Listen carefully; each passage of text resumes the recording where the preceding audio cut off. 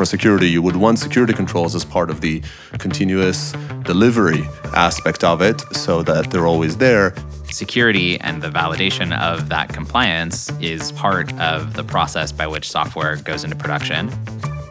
The difficulty of getting a language into CI is a huge burden in the adoption of a new language. The goal for a software developer, I think, is to get closer to those security engineers and to get closer to those operations people so that they better understand how the software they build can support that piece of their software's lifecycle. Hi, I'm Guy Podjarny, CEO and co-founder of Snyk, and you're listening to The Secure Developer, a podcast about security for developers, covering security tools and practices you can and should adopt into your development workflow. The Secure Developer is brought to you by Heavybit, a program dedicated to helping startups take their developer products to market. For more information, visit heavybit.com. If you're interested in being a guest on this show, or if you would like to suggest a topic for us to discuss, find us on Twitter @TheSecureDev. So hello everybody and welcome back to The Secure Developer. And today we have an awesome guest on the show, Adam Jacob from Chef. Adam, thanks for joining us. Hi. And we'll talk about various sort of cool topics we teed up that I think are interesting with the world of security and the world of DevOps and CI/CD and some very interesting new package management, build system capabilities coming out of Chef that I think are very relevant to the security play. So I guess before we dig in, for the few of you that might not know Adam Jacob or Chef, Adam, do you want to give a quick intro of your background? Sure. I think there's probably more than a few who have no idea who I am. I'm Adam. I wrote Chef originally. I'm the CTO at Chef. And I wrote a thing called Habitat not that long ago that does application automation. And that's sort of new stuff. And then mostly what all of that really boils down to is I've spent the last 10 years going around talking to, big web companies like Facebook and Google and Yahoo. And I've also spent a bunch of time with startups. And then I've also gotten to go see really large enterprises ranging from giant banks to insurance companies, retail companies like Nordstrom, Walmart. And so I get to just travel around and see what everybody is doing and see what they're worried about and try to help them get better in terms of the time it takes or the speed to deliver or their organization or their culture. So a bunch of it's software, but a lot of it is just helping people sort of understand how better to build their organization. Yeah, I guess there's always this conversation about whether DevOps and, continuous deployment maybe is a little bit more specific, but DevOps is really more about the tools or more about the people, and there tends to be a consensus that's more people. It's both, right? Like if you have a great culture, it's really easy to say that you want to have a good culture. Like it's really easy to be like, oh, I want to empower people, or we want to streamline a process or whatever. Like it takes nothing, it's just words. And usually it's the technology that reinforces those cultural behaviors that hold you back. So a good example is like, oh, I want to do continuous delivery, but we use a terrible source control system that makes it almost impossible to do effective continuous delivery. But because that's the source control system we use, will never change. Therefore, which one's true? Do you want to do continuous delivery or do you love your bad source control system? And so there's this reinforcing circle that hides inside there. And I think you see that all the time in security too. Like that same circle and that same behavior, like everybody says, oh, we want to be secure. And I was working with a bank who I won't name, and I was on an engagement for a couple of weeks. And one of my first questions, I was going to help them do continuous delivery. And their first target was like the hardened operating system. And I asked them, okay, do you have the hardening spec? Like, do you know what you want to harden? And they were like, oh, yeah, of course we do. We're a global bank. And I'm like, that's amazing. Great. I would love to see that. And they're like, oh, we'll have it for you on the day you arrive. And I left 3 weeks later and they had never found it. And what they had realized was it didn't exist. Like everybody thought someone else had built that and that it was someone else's job. And no one actually did. It was just this loose conglomeration of stuff that theoretically they were supposed to do, but no one actually could track or knew. And that's a global bank. That probably should matter. Yeah. And I think sometimes it's about the mess or the fact that tools can help surface information and hold information in a way that is accessible. And sometimes it's just the sheer obstacle, right? For many of these more sort of complex topics, when you talk about sort of deep ops topics around how containers operate or how some machines are orchestrated, or in the world of security, when you talk about deeper security understanding about what's an attack, what's not, and that's sort of a constantly moving landscape. Just fundamentally, you have to have tools. You cannot overcome those problems by sheer education. And at the same time, if you have tools and people don't know how to use them, or they have no understanding of what they're for, then you would eventually not achieve what you're aiming for. Context is everything, right? So like tooling is great, but it's not enough, right? One of the things that we do at Chef in the security world is we have a thing called InSpec, which is a language for letting you describe security posture in code, right? So you can say, this particular machine should have this particular policy. That policy means that, port 25 should be open. You should be able to auth this way. You shouldn't be able to auth this way.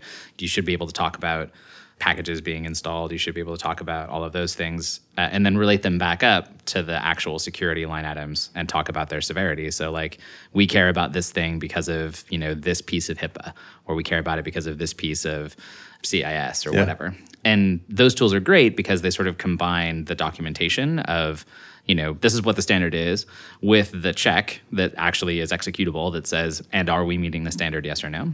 And I think whether it's InSpec or tools like InSpec, like when you think about that operational part of security and how it applies to those large enterprises, especially large enterprises, but the big web too, more and more it's becoming that policy is executable. So that conversation between security and developers and operators becomes a conversation around code as opposed to a conversation around documents, and controls. Which I think is really the conversation most people have now, right? Like, some security guy wrote a control, and then here's the list of people that say that they can validate the control. But like, is the control any good? Is it actually happening? No. I mean, like, it's not, right? Yeah. And that's true everywhere, right? Like, we wrote a control. Here's the list of 10 people that you could go interview that know how to do that control. Okay, what about the other 10 people who could also do that aren't on the interview list, that wasn't updated in the last year? Do they always do the procedure the right way? Do they always make that process right? And of course the answer is no, but we just sort of let it ride because, the auditor passed. Right? Yeah, it's the notion of protecting yourself from audits, not from attacks. Yeah, exactly. Becomes sort of increasingly there. I love that notion. So with InSpec, or in general with security, one of the key challenges is that it's invisible. So if you're not doing it, you really have no immediate indicator to the fact that it's not happening. Right. The user experience, if you will, of not monitoring, not watching for a certain vulnerability, and the user experience of watching for it and having nothing happen is the same thing, which is nothing happens, right? Yeah, no news nothing. is good news.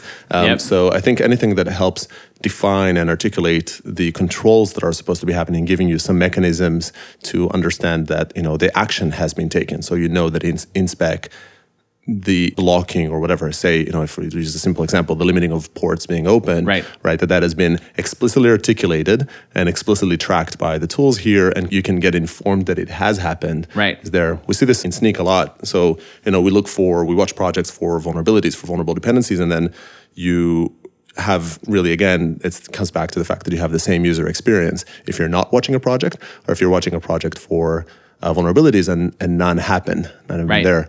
And we have a lot of these conversations with users today about how do you want to hear about it? How do you want to know that you're watching it? And today we remain fairly simple. Like, we just remain in this ongoing report that just sort of shows you, hey, you're monitoring like 5 projects or something, and they have those things. Often or whatever, every time there's a change. But it's great to sort of increasingly have those and have some requirement, whatever, in your sort of a Chef in InSpec, and that defines and says, well, project X is being monitored for XYZ, so it's being enforced. Right, and then you stick that in the pipelines, right? So, when you think about continuous delivery and security, like security and the validation of that compliance is part of the process by which software goes into production, and it's part of the way that software gets maintained once it's there, and it's part of that build process, and you bake it in sort of throughout the SDLC instead of it being a thing that happens at the end. Right. And that's one of those things that's obviously a good idea. So as soon as you hear it, you're like, oh, of course, security should be baked into the process, all through the whole thing. Yeah, the whole build-in versus bolt-on. Yeah, right. Right. Of course you want it. Sort of duh. But actually doing it is actually a completely a whole other ballgame. And the thing that we really came to realize, especially with InSpec, but just sort of in general, is that if you can't figure out how to manage that security posture the same way you manage the rest of what you do, it's really difficult to then tell a software developer that it's their responsibility to ensure that that posture is good or bad. Because sure, like they can make sure that they write good code. You know, you can't hear the air quotes, but like I was making little air quotes in my brain probably. Yeah, I can attest to that. You know, it's good, but you can't really ask them to understand the posture of what it's going to be like when it's deployed, because the distance from a software developer making a decision to a software developer talking about how that software should be in production and what its posture ought to be is so vast.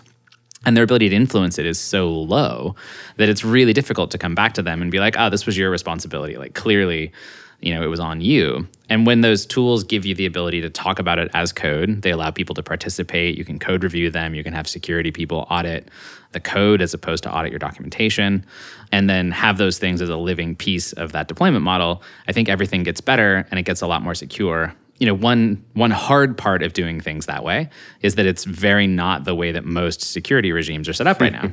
You know, if you go talk to a security officer and you ask them, hey, could we remain compliant to whatever the standard is, HIPAA, if everything we did was continuously delivered, 9 times out of 10, the answer is just a flat no. Yeah. And what's interesting is that there is 1 out of 10 where that security officer is like, I don't know, maybe. Tell me more about how that would work, right?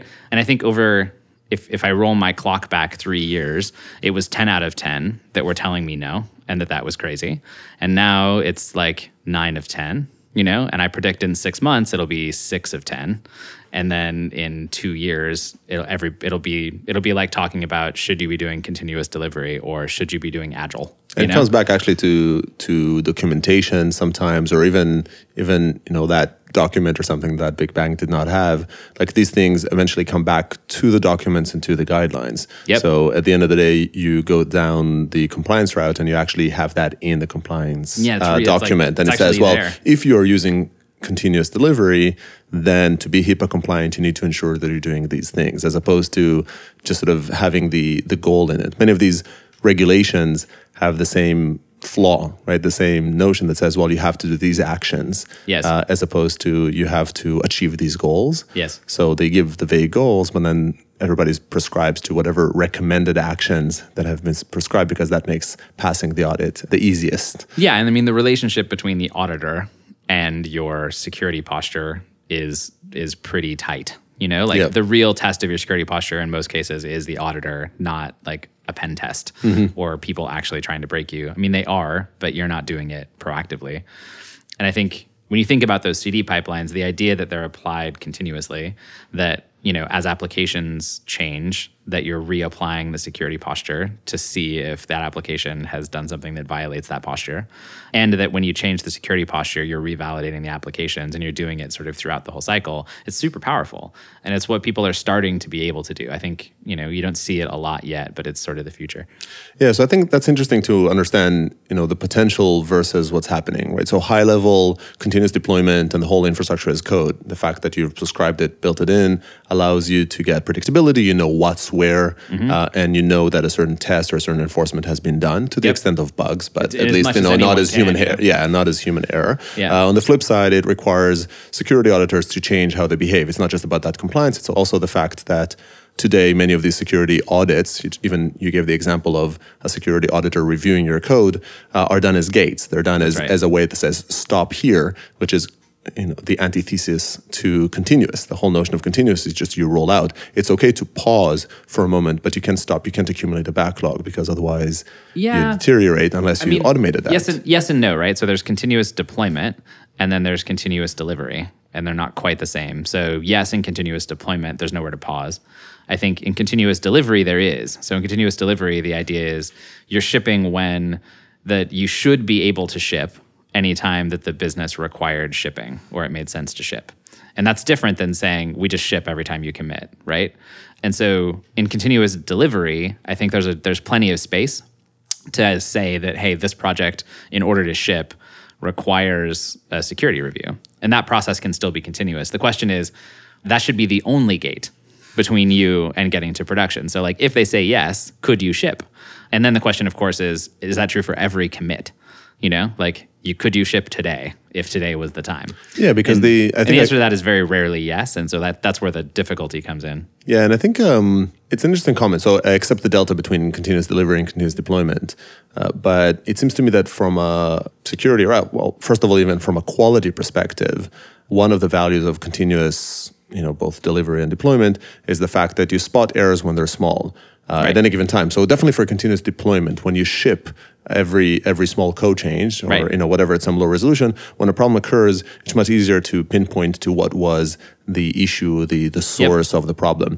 That value proposition is pretty compelling in security as well, right? If you are looking for a security flaw, being able to only looking at it within the range of whatever the 100 lines of code that changed versus the 100,000 lines of code or 100 million that existed, is very valuable. If you accumulate those changes and you need to now do the security audit, I would argue you're not actually ready to deliver in that spot. So by accumulation, the question is, where have you been applying those things in, like, this is where pipeline shape becomes important, right? So if you're doing continuous delivery well or correctly, I would go so far as to say, then almost certainly what you have is an acceptance environment. So the idea that you haven't deployed to production is separate from saying that you haven't deployed the code at all.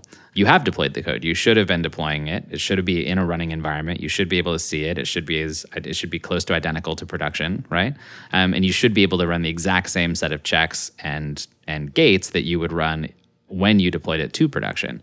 And that acceptance environment can live anywhere. So in some organizations, like parts of Facebook, for example, that acceptance environment is a slice of production. Some percentage of production users see the acceptance version of Facebook. And that happens to you every once in a while. You'd be like, that was weird. I saw this feature and then it was gone.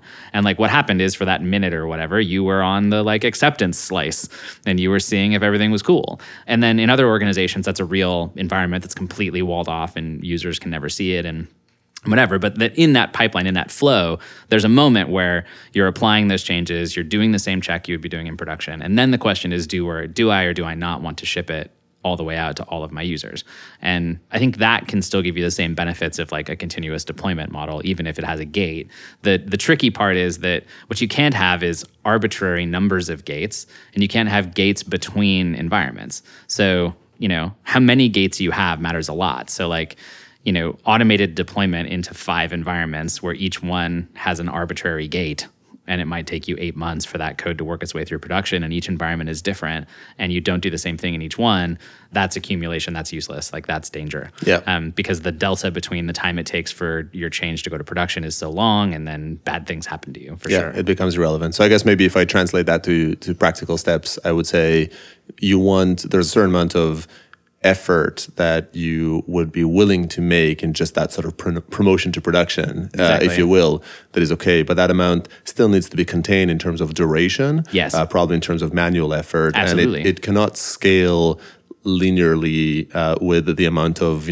code that's just been shipped. Absolutely not. If you have, so I think in the world of quality, you'll talk about how you have a whole bunch of unit tests and all that, and you deploy it to some staging environment or acceptance environment, and maybe over there you're going to run a more extensive battery of tests that, for its durations or cost or whatever, or a stress test or something like that, you cannot afford to do on every commit. Right. But you wouldn't sacrifice, you would still aspire to find as many of those flaws earlier on. So for security, you would want security controls as part of the continuous delivery aspect of it, so that they're always there. It's okay if in the promotion to production there's another security audit, as long as it's contained. I would in argue effort there and time. should be another security audit, right? You should repeat it. Some bigger pen test, but it's probably also, but you probably should aspire to automate that as well. It just might be a more expensive time-wise, cost-wise, complexity-wise. There's trade-offs. Yeah, that's exactly right. And the thing people don't tend to do is bake it into their pipeline.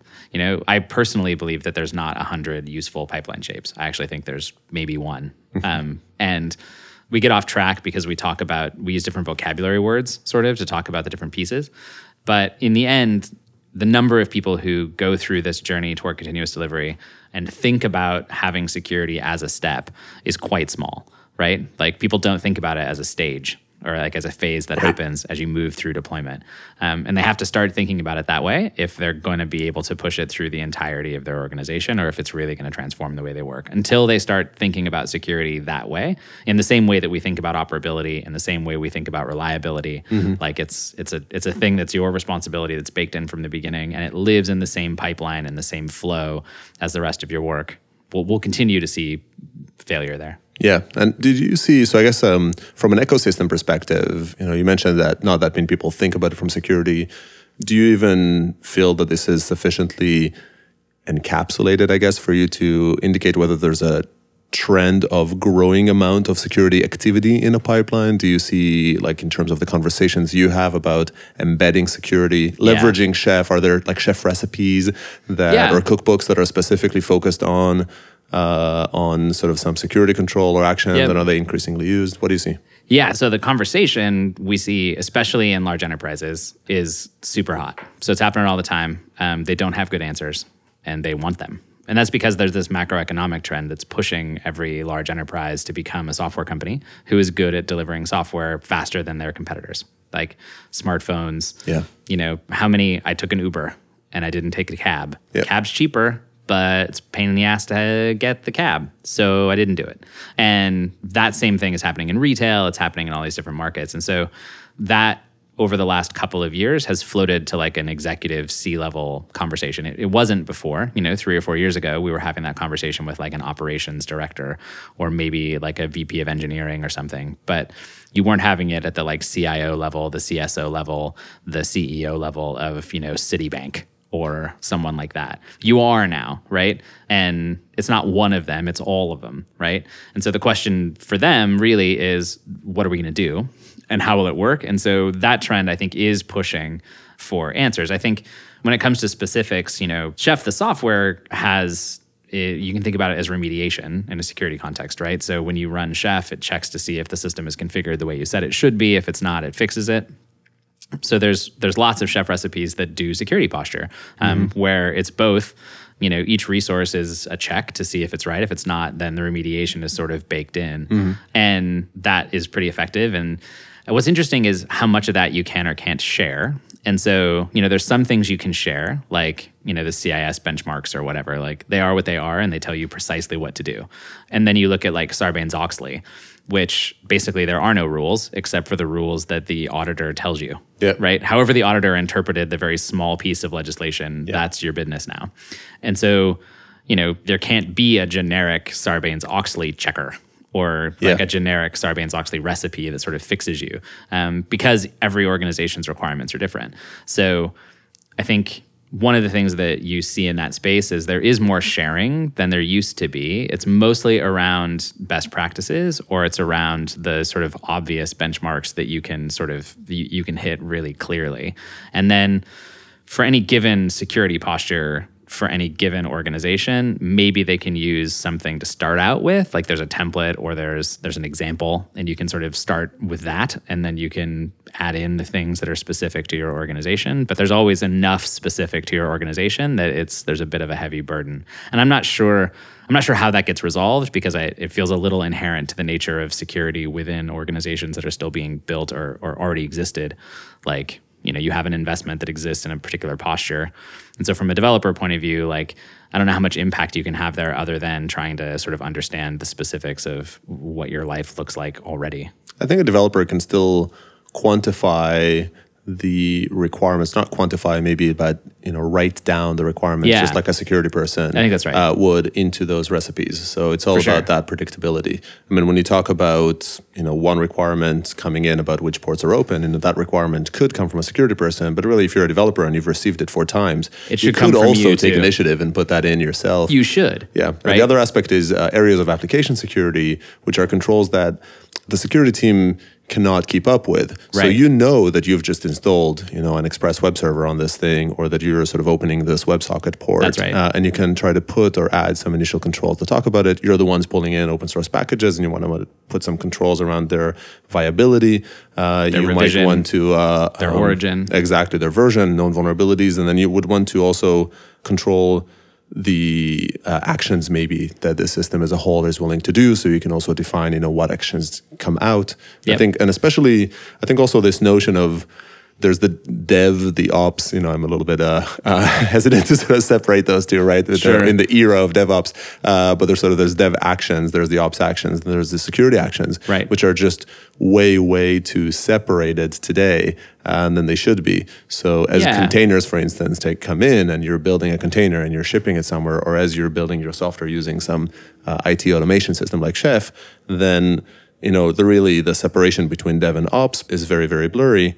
But at the same time, somehow security hasn't gotten to that mix. Like still for security, we expect, or not all of us, but all too often expect some other security team to come in and tell us, what is it that you're supposed to do here, definitely have and say that responsibility. Yeah, we just don't know who. Yeah, precisely. Yeah, I think that's exactly what. I think that's still true. I think the thing about DevOps that's easy to misunderstand, in my experience, is that it's not that people are generalists. I'm a systems administrator and I'm really good at it. And mostly that's because I've been doing it for a really long time, right? Like I was 16 when I got my first job and I'm 40. So I've just done it enough that I'm pretty good at it. But does that make me immediately a great security engineer or a great software developer? The answers are no. I'm not bad at either one because my discipline is close enough to those disciplines that I sort of understand what's going on. But DevOps is actually about having high functioning teams of specialists who, because they're high functioning and because they're working together, come to a better understanding of the holistic system. And so when you think about security and security engineers, and then you think about software developers, the goal for a software developer, I think, is to get closer to those security engineers and to get closer to those operations people so that they better understand how the software they build can support that piece of their software's lifecycle. Because it's not like you write the software and then it goes off and gets deployed and then some security stuff happens. In fact, all of that stuff, applications without infrastructure don't exist. Infrastructure without applications are wasted heat, right? Yep. And if there's no security on either, then your customers will eventually stop trusting you, as they should, because you'll be awful. So understanding that ecosystem is holistic and that you need all of those components to make it work means that you have to build a team that's capable of doing it. And then those teams need a way to work together. And I think that's what's pushing that trend toward continuously delivered security. Yep. Where do we work together? And the answer is on the code. And then the question is, well, I'm a security guy. Where do I put my code? If I did that, which I don't now, right? But if I did, where would I go? And providing those answers, that's the next frontier. And I think sometimes it's stuff like InSpec. I think sometimes it's things like better active scanning, right? It's better penetration testing. There's a bunch of those sorts of things that are hiding in there. And it's because not one size fits all, because it depends on the environment and it depends on your problem. Yeah, I think I really like the idea of allowing a security person to write their code into that pipeline, because it doesn't sort of shake off the responsibility. Just you might put some ops requirements, it doesn't shake off the responsibility of building operable code, but right. It does allow the expertise to come into the code, into the continuous pipeline, where other people can see it. Yeah, can see it, can learn from it, maybe can put it after the fact. You can ask questions. It to the next pipeline. It's right there. Yep. And you review it.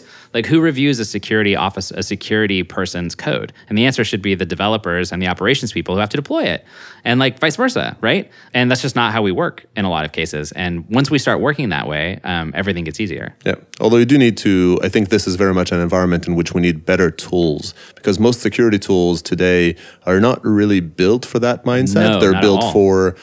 For sort of audit purposes, That's for sort of manual operations. So it's really functionality like InSpec that would allow you to say, hey, you are not allowed to open a port, right, or whatever. So again, I'm sort of sticking to the simplest environment here, and it's maybe sort of some vulnerability feeds for the Ubuntu or the Red Hat sort of patches fixes that allows you to say, well, the system needs to be unpatched. But for many of these other things around vulnerability scanning, around fixing those things, around pen testing, around they weren't built that way at all. Authentication test. It's just there are amazing technologies out there, absolutely and entirely not built for this use case, so probably useless in this context. Yes, and we need a new breed of tools, right? It's the next frontier in terms of that tooling, because you think about where that stuff fits in and how it's going to work, and it's so important. And it will absolutely get there. In the same way that, you look at you can look at like the popularity of languages, right? The difficulty of getting a language into CI is a huge burden in the adoption of a new language, right?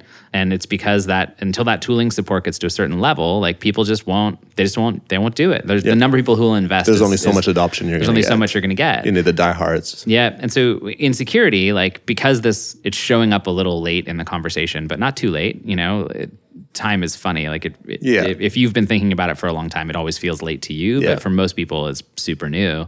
I think you're going to see those ideas refashioned in a way that makes sense in a world of collaboration and sort of continuous delivery. And it's super interesting and exciting. Like in terms of, being an entrepreneur or thinking about security as a place that you could invest as a software developer, it's like couldn't be a better moment, right? Yeah. Because sort of the game is completely open on a bunch of probably very traditional industries and really entrenched software that like you could probably displace it simply by fixing the user experience around collaboration and continuous delivery and absolutely. like steal a significant chunk of market share. And fix it also in the right spot, right? And again, kind of fix it for the future a little bit, right? Like fix it for the systems that are being built right now and then retrofit to the back versus the other way around. Yeah, that's right. And I guess, so on that topic a little bit on, a tool rethinking existing models. I know you've been working a lot on Habitat over the last year or two. Do you want to talk a little bit? There, we had some conversations about the security angles within that. Do you want to give probably a quick review of it and then talk about those? Yeah, a super high level overview of Habitat is that we call it application automation. And what we realized was that if what we were doing in all these organizations was really getting to a place where we were trying to ship applications faster and better, it's weird that all of our automation starts from the infrastructure and works up. It's just a weird starting place. And so Habitat starts from the opposite direction. It says, okay, well, what's an application need in order to make that stuff work? And then kind of works its way down. So an example of that is, you should be able to build the application, have an artifact. That artifact should have all the things that it needs to run in every environment that it's going to run in on any runtime it has to run on. And that should include all of its runtime configuration. It should include all of its dependencies. It should include everything that it needs to do. And then it also needs to include the infrastructure that it might need in order to do things like deploy into a complicated topology or to update itself in a smart strategy, like one at a time or in pieces. And then you can start to make the conversation around how an application behaves be separate from the conversation about what infrastructure it runs on, right? And what we have tended to see historically is that the infrastructure it runs on dictates the application in terms of its shape. You're like, well, if you want your application to be good to manage, then you have to run it on Kubernetes, or you have to run it on this infrastructure style. And Habitat sort of flips that around and says, well, actually, the application should just be easy to manage. And then there's a conversation about what's the right place to run that application based on its own needs and posture and all the rest of it. So one of the things we had to do when we built Habitat was think about things like, okay, how do those applications deploy? And how do they bring along their dependencies? So one real problem in continuous delivery is you have your application. Let's say you use OpenSSL, which is not crazy. Like a lot of applications in the world. Most likely you are. Yeah. Right. And if you're not, you're using it through some other thing you built that does need it. So like the odds that you rely on that somewhere in your stack pretty high, right? And so you have this moment where there's a security vulnerability in OpenSSL. And so if you cart along all of your dependencies and you're responsible for your whole environment, how do I know that that vulnerability exists? Then how do I know that the software I'm running is running the right version of OpenSSL? And the historical answer to that is, well, I patch the machines. I go to Red Hat or whatever, or Debian or Ubuntu or Windows or whatever, and I run the updates, and now I'm secure, right? Yep. The problem with that is that it's secure on disk. So like you've definitely updated the library. Is the application that's using it actually been restarted and read that library into memory? And how do you know?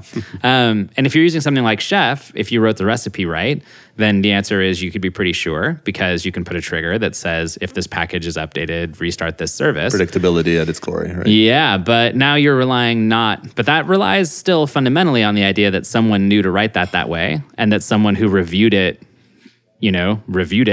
and got that done. And Habitat flips that over. And basically, we had to go all the way down to the bottom of the build system and build a packaging system that allows you to be really explicit about your dependencies and then have those dependencies be the only possible things you load into memory. So if there's a new version of your application, it might be because you have application code that changed. It might also be simply because a dependency moved, right? And now you need to rebuild and make sure that your application now works on top of that dependency. And Habitat, the experience of doing that when we started, I didn't think I was going to have to go that deep in order for that property of being like, okay, how can I tell you for sure what's running when you say I'm running this version of this piece of software? And the truth was the only way to get it was to go all the way down to the dynamic linker and make sure that the only possible thing you could link to is the right version. That was fascinating. It makes perfect sense. It feels sometimes a little bit harder to digest when you come at it with the mindset of these like containers and VMs and kind of that evolution. But at Snyk, we had, actually this was at DevOps Days Amsterdam, I had this conversation and talked about how in Snyk, in the code itself, we would unravel the dependencies trees, which in code is actually very much declarative because it's just in Node, it's a package JSON file and it says which dependencies are there. And it's all, your sort of software bill of materials, if you will. It's very implied. And then I had this conversation with somebody after the talk, says, hey, can you sort of do these same 4 steps we talked about there about addressing those? Can you do those for chef cookbooks?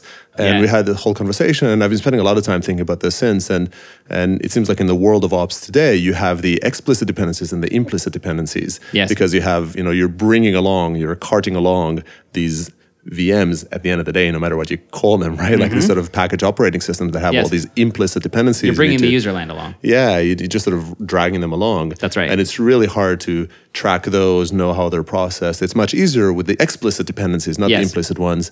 And it sounds like in Habitat, you're basically killing this notion of no implicit dependencies. It's all explicit. And that was really hard. Like, as developers, it was really hard to decide that we had to go that deep. But like an example there is you can take a Habitat artifact and then you can export it to various formats. So you could export it to a container or to a VM. And what's in that artifact is nothing except your application, its explicit set of dependencies and the explicit userland you decided to bring along. So if you can get by with just like a BusyBox userland, that's an explicit runtime dependency of your application, and therefore it will appear. If you don't make it an explicit runtime dependency, there might not be a userland at all, right? Other than a kernel if you needed it, if it was a VM. And like that as an approach is so powerful. It takes a minute because you have to build an ecosystem of software so that people don't have to spend their Fortunately, time. you've done that once, Matt did it. Yeah, ideally we're going to do it one time. I think we're at like 250 packages or something like that in Core right now, which is a lot of the most common dependencies are already there. But like, every dependency, everybody else's dependencies are common, and then your dependencies are always the weird ones. Is sort of the rule. But like, I think, when you think about how you get those guarantees, especially in security, I think the future is really rethinking the fundamentals in the frame of saying, okay, when we built these systems 20 years ago, our goal was to be able to use them at all. Like we needed to build them. Human beings were going to deploy them. Like the pace of innovation was slower. The pace of change was slower. We weren't delivering as much stuff to the internet.